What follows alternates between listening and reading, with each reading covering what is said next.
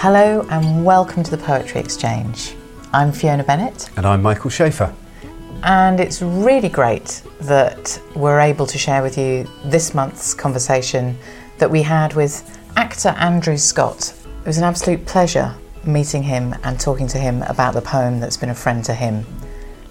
Yeah, we had a really lovely conversation, really lively conversation with him, and we're very grateful to him for giving us his time. It occurred to me, Fiona, listening back to this episode, that this one perhaps really benefits from having the poem in front of you whilst you're listening to the conversation. Now, obviously, some people will be listening to the podcast on the move, but perhaps if you are in a place where you can get your phone out and have a look, it will be on the episode notes of the podcast, as we do with every episode. It's great to be growing the ways in which we can connect people with poems, and for that to be happening in lots of different ways. Part of the way that's happening is through the usual ways of following. So if you aren't already following us on Facebook or Twitter, you can find us on Facebook with the Poetry Exchange page, and on Twitter just search for the Poetry Exchange and you'll find us there too. I don't think we should hang about, Michael. Let's dive in. You'll be listening to myself and Fiona talking about Love by George Herbert, the poem that's been a friend to Andrew. It might be a nice way to start if you fancy just reading out loud for us the poem that you brought along. Yeah. Love bade me welcome, yet my soul drew back, guilty of dust and sin. But quick-eyed love, observing me grow slack from my first entrance in, drew nearer to me, sweetly questioning if I lacked anything. A guest, I answered, worthy to be here. Love said, you shall be he. I, the unkind, ungrateful, ah, my dear, I cannot look on thee. Love took my hand and smiling did reply, who made the eyes but I? Truth, Lord, but I have marred them. Let my shame go where it doth deserve. And know you not, says Love, who bore the blame? My dear, then I will serve. You must sit down, says Love, and taste my meat. So I did sit and eat. Where did you come across this? It's actually quite new to me. I was thinking about poems, and I've always loved poetry, actually. I've had a relationship with poetry since I was a kid. We used to do these kind of poetry competitions, I suppose you call them. Like reciting? A little bit like recitals, yeah, and sort of. Lovely. And you do Seamus Heaney or Paul Durkin or W.B. Yeats or a lot of the Irish poems. Because of course, in those that's where I would have learnt about what acting is. So if you're sitting there and some your peer who's 8, then you go, oh my God, he's done that so brilliantly. I understand that. I didn't understand that about the poem. But it forces you that only your way is going to be right for you. Yeah. So even if some kid says the poem in a completely different way, you have to try and do it your own way. But this poem has been a friend to me because I associate it a lot with Catholicism a little bit, which is something that I feel I've escaped from. We grew up in Dublin and it was very Catholic kind of upbringing, and I think since my Catholicism lapsed, in my adulthood, I think a lot of people of our generation have looked for something to replace it, and it's why I think spirituality and mindfulness and all that stuff that everybody really looks for now. And so the idea of love in its really simplest form, the poem is called Love, and really appeals to me that actually you resist it and you resist it and you resist it and you resist it because you think, because there's guilt and shame are mentioned a lot, which are, to my mind, very associated with Catholicism, and something that I really struggled with about, not so much anymore, but certainly in my youth, about shame and guilt and all that kind of stuff. And that you actually, that the attempt from, with all religions, I suppose, is to get somebody to sit down and love themselves in some way.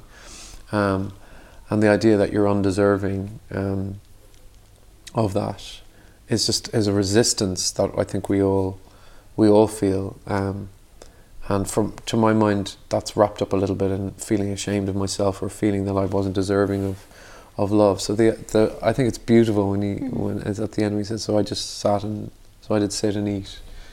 It's very poignant to me. It's wrapped up so much in that idea of, loving yourself, and because I do feel that that's something that is the key to our happiness, because you can't give it out if you don't have it for yourself. It's just struck me as funny that you've brought one where there is a conversation. The poem itself is a conversation. Quite, yeah. So yeah, and there is. It's kind of dramatic in the sense there's dialogue in it. But this one, I don't know, something like, I think with all art, I don't know, weirdly last year doing Hamlet, the word that I said in the wings every night before I went on was love. It's weird. I mean, I genuinely didn't say that just to sound like, wanky about it, just go. But that to me is what, like, all art is. It's somewhere in there. Somebody said to me that our art is, the purpose of any art is to teach us how to live a better life. And to live a better life, you've got to love in some way, and something just being really simple. Because Hamlet, for example, is a play about revenge and grief and murder, and it can be, there's war in there. But I think it's a play about people who are struggling to love each other, or struggling to hate people that they actually love, and just to say that word, that I love those people, because there's a pressure, I think, in this current age, for us to not love people, to have a stance, because we're so angry that the world is separating so much. But it's to try and understand, and I think the reason why I think that's so beautiful here is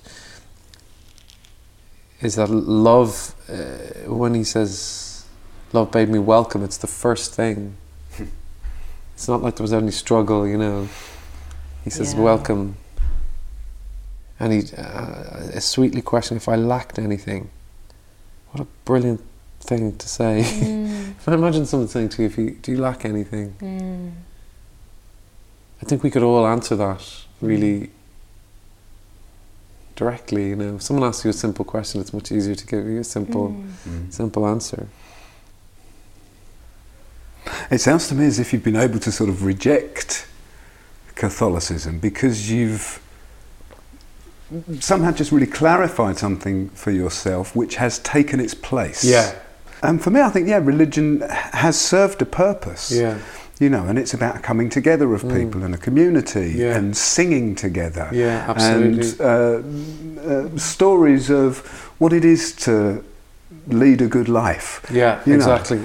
Serves a lot of really useful things, and actually we're all trying to find our way to get back to some of those things for ourselves. Exactly. That's exactly it. That the idea of community, that idea of trying our best, and but I suppose it's just that there were things, I suppose in relation to sexuality or just morality that I felt I just disagree with.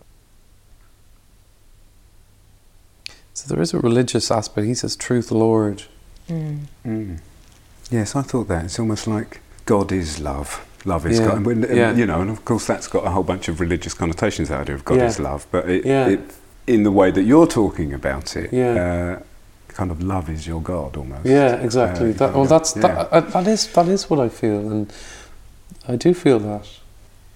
It's so lovely, in this poem, the personification of love in these little individual acts, like you were saying right at the beginning, that but quick-eyed love, observing me grow slack from my first, it drew nearer and quickly, it sort of caught me, could see that I couldn't come in. And so actually that idea of physical presence is very strong in this poem. And quick-eyed. This is what we can, lovely. What a gorgeous quick-eyed thing, love, somebody who's quick-eyed. Quick-eyed love, isn't that great? Yeah, quick-eyed love, it's so beautiful, because that idea that, if you are loved, you're able in a second to see if somebody is upset or vulnerable or what somebody needs. Or what somebody needs. It's quick-eyed, because it means that you are really observant. It's so beautiful, and I don't know, it's kind of light in a way that's nice. It's not serious. Yes, there is that physical thing. Love took my hand. Yeah. I mean, that's just such a deft move, isn't it? To kind of just go, the poem's called Love, and love is a person in a room. Yeah. And to simultaneously escape any problem of romantic love, or exactly. We're not in that room at all. No. And we know we're not in that room. It's amazing. But what's so beautiful about it is that I suppose in a way you could be in that room. You could go as what happens so much, I think it can happen in relationships, is that people feel that you resist it. You go that actually in the sort of Hollywood scenario we think, oh yeah, I love somebody, therefore I can be with them. But I think what happens a lot of the time is people resist the people that they love because it's too much, or they feel that they're not worthy of that love, that in some way it's going to hurt them, because the love isn't within.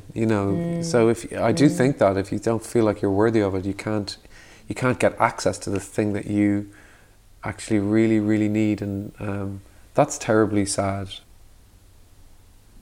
I cannot look on Conor McPherson has a beautiful, I think it's in The Weir, I can't remember what the exact line is, and he says he loved her so much he couldn't look her in the eye. It's so amazing. Oh God, it kind of breaks my heart, that. Yeah, that says it. Yeah, I can't even look at the thing that I need and love. Yeah, you're absolutely right. It is. We can be in that room in this poem too. Absolutely, of course.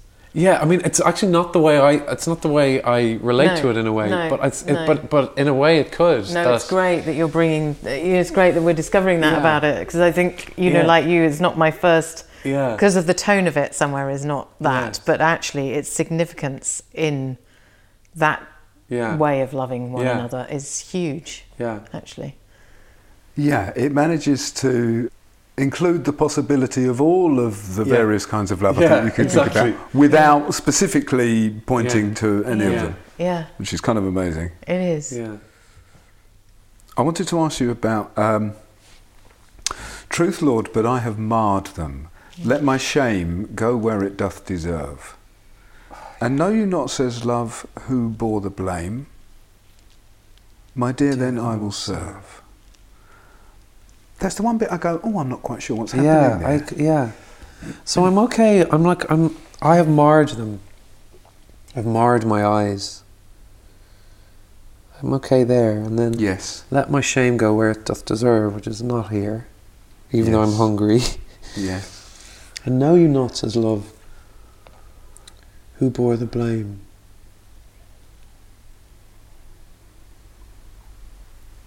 Yeah, it's left, isn't it? It's left. It's totally sort of left. The one moment in the poem where you go, ah. Yeah. Yeah, because that doesn't seem like my dear then I will serve seem like an answer to that question. No. The fact that there is that sort of break in the line. Yes. It seems to indicate that there's just some space where that question is left hanging. Yeah, exactly. It's quite theatrical in a way, isn't it? Yeah. How do you see that, Fee? I mean, there's a question about who is saying, my dear, then I will serve. Yeah, that's true. Potentially. Oh, gosh. My dear, then I will serve. So I took that as love serving. So did I. Serving the Yeah, he moment. says, I will serve. You must sit down, says love, and taste my meat. So I'm going to serve you. Yeah. So But it could be. But it could be. Whoever what we're calling The visitor. the visitor. Yeah, exactly. So the visitor could almost be saying, my dear, then I will serve. And love says, you must sit down. Says Oh, love. yes, wow. Yes. Oh. The question is an extraordinary question. And know you not who bore the blame. So if I were to say that in a colloquial way, you'd say, well, who's to blame for that? Whose fault is that? And it's wonderful that would be left open. Because in a way, I suppose then that's suggesting that by there not being a direct response to this question of whose fault is it, it's kind of almost suggesting to me that it's just not a relevant question. Yeah. Lovely. Yeah. Lovely. There's nothing helpful down that route. Yeah. Exactly. Yeah. It is, as you say, it's an irrelevant. So let's say the answer to that was, it is, my ex's fault or my granddad's fault. What are you going to do with that? Where does it get you? Yeah. How does it move you forward? Yeah. It's very interesting that he says, and know you not, says love, who bore the blame. That he says that rather than, and know you not, says love, who is to blame. Yes. Because who bore the blame is a completely different thing. That's right. I suppose what it is it's like that thing, you're playing small doesn't serve the world. Yeah. So that if the all-encompassing non-specific love, as this is, which covers all the loves, is saying, come, you're welcome, and I'm saying, no, I can't come in, I've got to go, don't look at me. It seems ridiculous that somebody would say, no, I can't come in to love, doesn't it? You think, what? Just go in. And he has to be persuaded. I mean, for me, it's just a moment of going, that's taken care of. Yeah. Not dismissed. It's understood to be full of all that difficulty and pain, but it's taken care of. Yeah. Because if you fixate with that, then we're not going to sit here together. Matter. Exactly. So let's eat. And it's not talk. It's not talk, is it? And people talk a lot. I love talking, but and it's again, in the theatre, the great actors are the ones who are able to listen. So that you can have a line that means one thing on one particular night, and then on the next night can mean something else. If you're alive to the other person, if you're listening to the other person. And the idea that's getting harder and harder to do. It is, isn't it? In the world, I think. Well, yeah, the whole idea of a hashtag at the bottom of a screen now is to sort of type in what you think. So it's rather than it's not to sit and eat or sit and watch or sit and listen. It's to make your voice heard, even if you don't want to speak. And sometimes we should be allowed to reserve the right not to say anything. I just want to ask, because you said a few times it's come to me, or it's recent. I just wonder how you first met it, or if you've known it for a long while and then you've just picked it back up. No, somebody sent it to me. Somebody very close to me sent it to me. Great. It saying that I would love it, and I did. Yeah. Soften the way. I love when people send you things that are bits out of a book or a picture or something that you go, because it's quick-eyed, isn't it? You go, that person would, you go, I it's a lovely thing to be able to do. Love. Love bade me welcome, yet my soul drew back, guilty of dust and sin. But quick-eyed love, observing me grow slack from my first entrance in, drew nearer to me, sweetly questioning if I lacked anything. A guest, I answered, worthy to be here. Love said, you shall be he. I, the unkind, ungrateful, ah, my dear, I cannot look on thee. Love took my hand, and smiling did reply, who made the eyes but I? Truth, Lord, but I have marred them. Let my shame go where it doth deserve. And know you not, says Love, who bore the blame? My dear, then I will serve. You must sit down, says Love, and taste my meat. So I did sit and eat.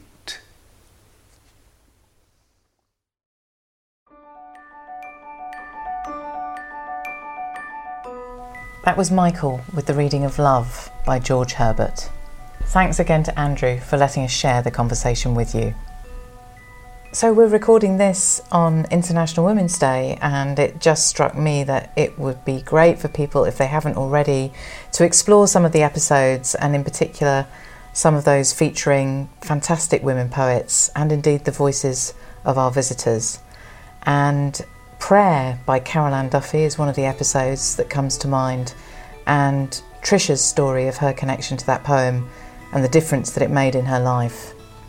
If you have a listen to an episode or two and you feel inspired to do so, please do head over to iTunes and give us a review or a rating there. It really helps. So we mentioned last month that we're going to be in Manchester doing some exchanges. That's going to be in April, but if you want more details of that, if you go to the contact page on the website, you can sign up to the newsletter where you'll get any updates about the podcast and any future events. It's been really lovely for us to revisit this conversation, and I hope you've enjoyed listening too. Thank you for being with us.